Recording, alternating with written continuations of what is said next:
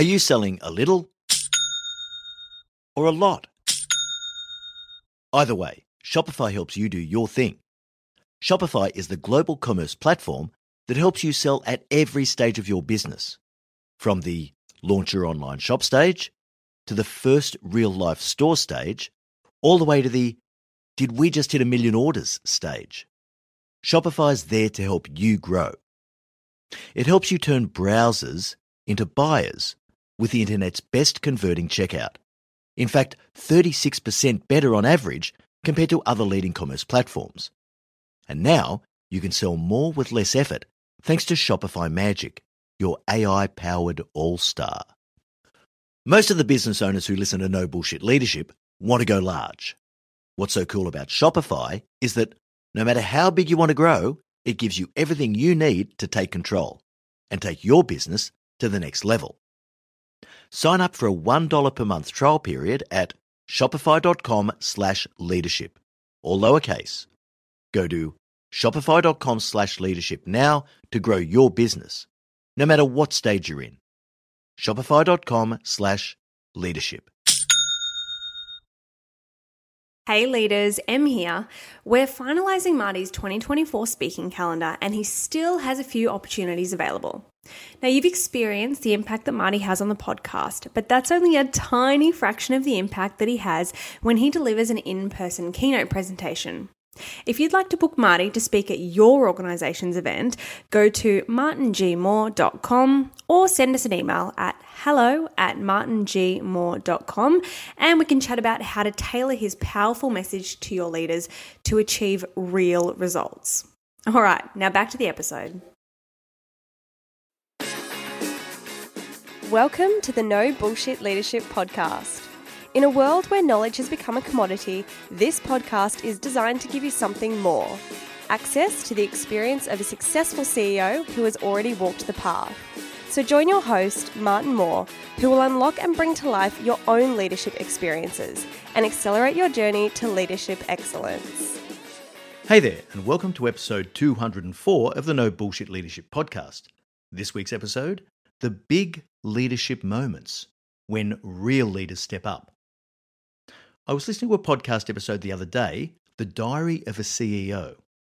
The host, Stephen Bartlett, is an excellent interviewer, and his guest on this occasion was the British adventurer Bear Grylls. There are a number of really interesting things that struck me about the interview, not least of which was the genuine humility that Grylls possesses. He made one comment about leadership that hit me like a pie in the face. He said, and I quote, "You have to come alive in the big moments. When it's not a big moment, you don't need to be front and centre. But when it's a big moment, be there." Now that's pretty powerful, and over the years I've found it to be a defining characteristic of the best leaders I've seen. That's when all the talk stops and you get to see what people are really made of. Because, interestingly, you won't see their true character until the big moment arrives. We see examples in every area of life where some people step up in the big moments, while most people fade into the background, hoping not to be noticed. The good news is that wherever you are today, this is something you can learn, and it'll really differentiate you as a strong leader in whatever context you're operating in at the moment. So I'm going to start with an overview of the big moments concept. I'm then going to bring it to life with a few real-world examples that we can all relate to, and I'll finish by sharing 5 suggestions for becoming a leader who comes alive in those big moments. So, let's get into it.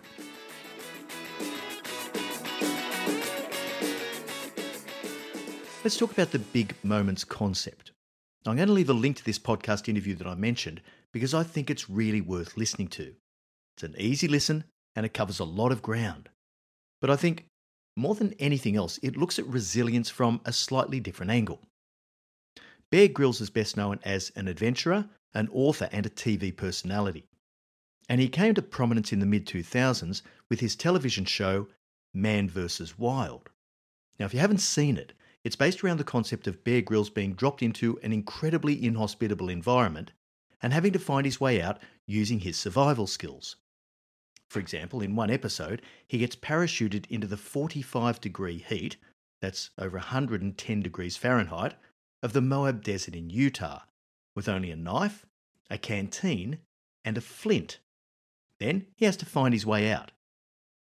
And spare a thought for his camera crew, who do everything that Grills does, but they do it while carrying an extra 20 or 30 pounds of equipment.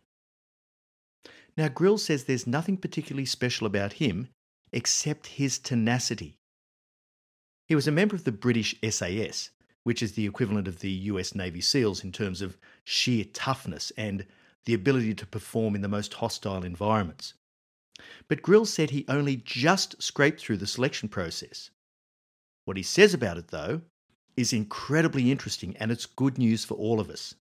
He said, the selection process isn't a filtering of talent.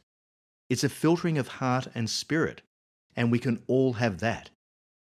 He says it's about walking through the door of failure time and time again and getting back up.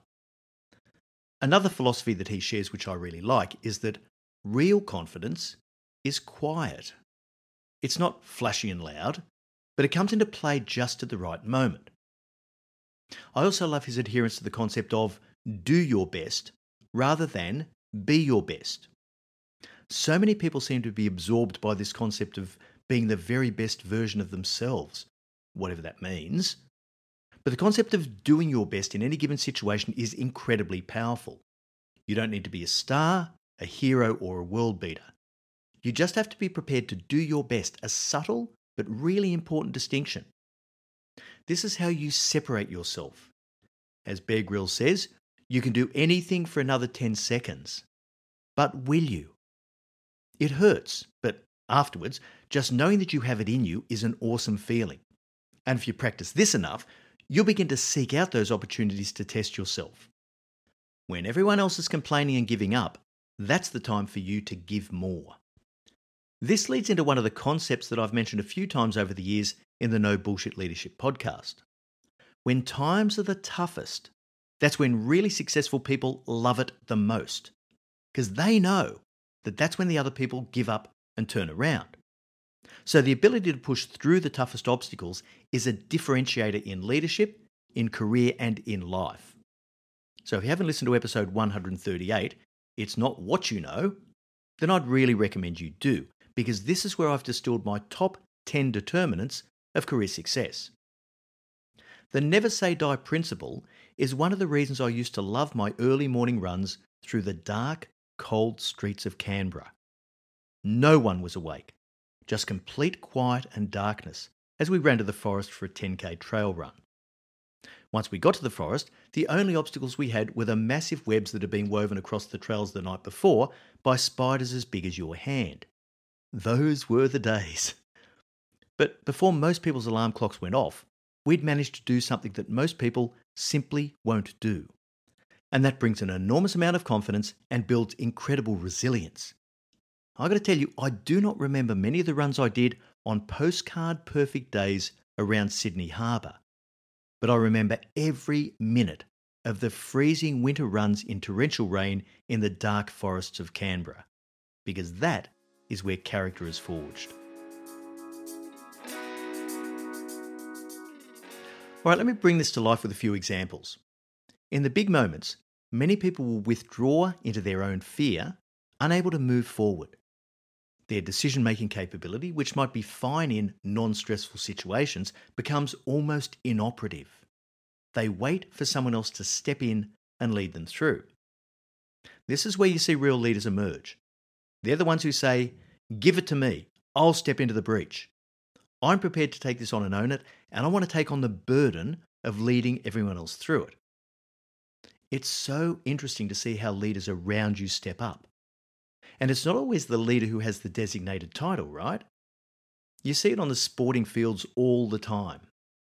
In a team where something goes wrong or you're down on the scoreboard in a critical moment, a weak leader looks to the team for answers.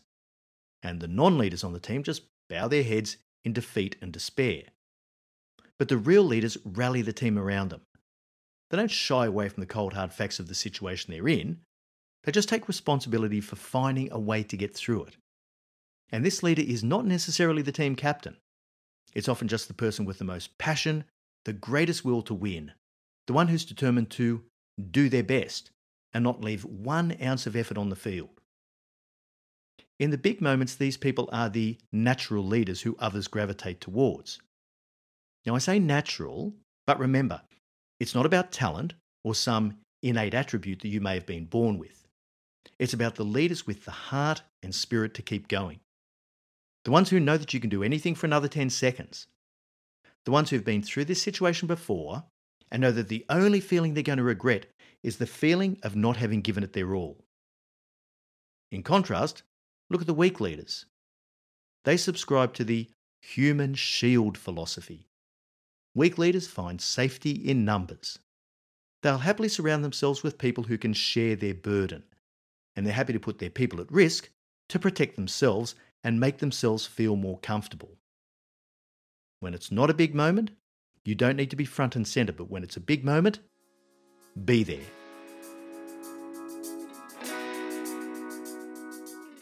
I just want to cover a couple of examples that, for me, typify this ability to be there as a leader in the big moments. The first is the gun legislation that was enacted in Australia in the 1990s in the wake of a mass shooting. Now, I know this is a very different situation to the one that the US is facing right now, and you absolutely can't compare the two. The cultural climate is completely different. So, whether you are pro or anti the Second Amendment right to bear arms, I know that the degree of difficulty in addressing the gun violence problem in the US is many multiples higher than it was in Australia. Anyhow, look, after the Port Arthur massacre in 1996, where 35 people were killed by a lone gunman, the then Prime Minister John Howard worked with the respective state governments to bring in gun control legislation. Once again, Australia has 6 states and 2 territories, not 50 states. He enacted a huge buyback scheme for guns that were currently in circulation, which would become illegal under the new laws. There was significant opposition to this process, particularly in Queensland, which was probably the most conservative state at the time. Now, the Premier of Queensland was Rob Borbidge. Borbidge knew that his support for the gun control legislation was effectively political suicide because it was in direct opposition to the core policy of his own party. But he managed to shepherd the legislation through all the same. This was a big moment. Now, I don't know Rob Borbidge personally, but what I do know is that it's an extraordinarily rare politician who will put their self-interest behind the desire to do the right thing. Borbidge knew how many lives would be saved in the decades to come if he could get the legislation through the Queensland State Parliament. It would have been so much easier to put such a hot issue in the too hard basket, but he didn't, which may be one reason why he was never re-elected. He served only one term as Premier. In hindsight, pretty much everyone, regardless of their view at the time, will admit that the anti-gun legislation was a good thing, and it wouldn't have happened at all if Borbidge hadn't stepped up as a leader in that big moment. Just want to share one more story that's much closer to home for me, and that's the leadership that my business partner and daughter, Emma Green, demonstrates every day. For those of you who don't know, Emma runs Your CEO Mentor. She hasn't had to handle any really big, highly public life or death issues yet. But I know that when those big moments come, she's going to be up to the challenge. Every day, I see her making decisions, taking risks, putting her personal comfort and self-interest aside to do what's right. She's highly accountable and always does her best. In the big moments of building our business so far, she's been there. And even though she doesn't yet have the years of leadership experience that I've been so fortunate to acquire, she comes alive in the big moments. She just steps up and says, "Dad, I've got this," even though it would be so much easier to just throw it to me to sort out. And that's why she's going to be a leader that everyone loves to follow. Okay, let's wrap this up with my 5 tips for being able to come alive in the big moments. As Bear Grylls says, this is not about talent. It's about heart and it's about spirit. And anyone can have that. So these steps are designed to lead you to that place. Tip number 1, step into your accountability. I worked out very early in my career that stepping strongly into my accountability was a really good thing. As a young software developer, I made a mistake that brought the back-end financial systems of the bank I worked for to its knees for about 12 hours. They weren't customer-facing systems, so it was more just an inconvenience for the bank's CFO and the finance department. but I owned my mistake. It was a big moment when many of the more experienced leaders, and in particular my bosses, were reluctant to own the problem. The outcome for me personally was superb. The finance leaders, my internal customers, could see that I had the willingness to step up, that I wasn't afraid of the consequences, and that they could rely on me to own my mistakes and fix them. The result? Well, the financial controller took me to lunch to thank me for all my hard work. It was an entirely positive outcome. Stepping into your accountability every day will give you the confidence for those big moments. Tip number 2, develop a willingness to take on personal risk. Now, I managed to develop a mindset that convinced me, rightly or wrongly, that if I always did the right thing, I'd be rewarded for it. And look, perhaps that's a naive notion. But it did help me to develop a really healthy relationship with personal risk. I figured that no job was worth my integrity. And if it came down to it, I'd happily move on from a company that didn't value me. At times, I was almost cavalier about it, which may not have been that smart. But more than once, I'd draw the line in the sand for my boss where I'd say, if this is the way you want things done, I get it, and it's your prerogative. But for me, it's a showstopper. So I'll be happy to go off and work for someone else, and you get someone who's happy to operate that way. It's an amazing feeling of power that you get when you don't fear the consequences of stepping into big moments. Tip number 3, build your desire to give strength to others. Some of my most satisfying leadership moments have been where I was able to provide strength and direction for other people. And many of you know exactly what I'm talking about. Everyone is standing around waiting for someone to take control, and you're the one who does. Not everyone is there in the big moments, but everyone appreciates the person who is there. Tip number 4, embrace the drive to prove yourself in the toughest situations. It's important to know that you're capable of handling the stresses and demands of leadership at the highest level. You'll never be able to develop this confidence unless you're willing to test yourself regularly. Not all situations are life and death, obviously, but there are plenty of big moments in the day-to-day that you can look for.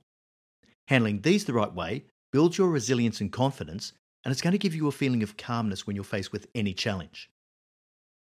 Finally, tip number 5, have the heart and the tenacity to risk failure. There are literally thousands of cliches about failure being an essential ingredient of your eventual success, and we know intellectually that many of them are true.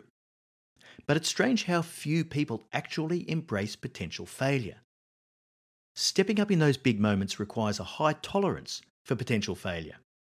But if you practice this like anything else, you'll develop the deep confidence that comes from knowing it will all be okay. Without risk, there is no reward. The timid souls around you will be looking for comfort, and they'll try to find safety in numbers. You see this in people irrespective of their title and their position, but not you. You have to be happy to put it on the line. Look, there's no substitute for being a leader who shows up in the big moments. And it starts with a decision. It's that simple. Make a decision that that's the type of leader you want to be. Then commit to those few simple steps I've just covered off. Like many things in leadership, if you say it fast enough, it sounds easy. These characteristics are really difficult to develop because they go against the grain of some of our most compelling human instincts. But if you do force yourself into that space, I can almost guarantee that you will never regret it. All right, so that brings us to the end of episode 204. Thanks so much for joining us. And remember, at Your CEO Mentor, our purpose is to improve the quality of leaders globally. So please continue to spread the word about no bullshit leadership. I'm really looking forward to next week's episode, where I'll have a really interesting Q&A with Em, leading in a low accountability environment. Until then, I know you'll take every opportunity you can to be a no bullshit leader.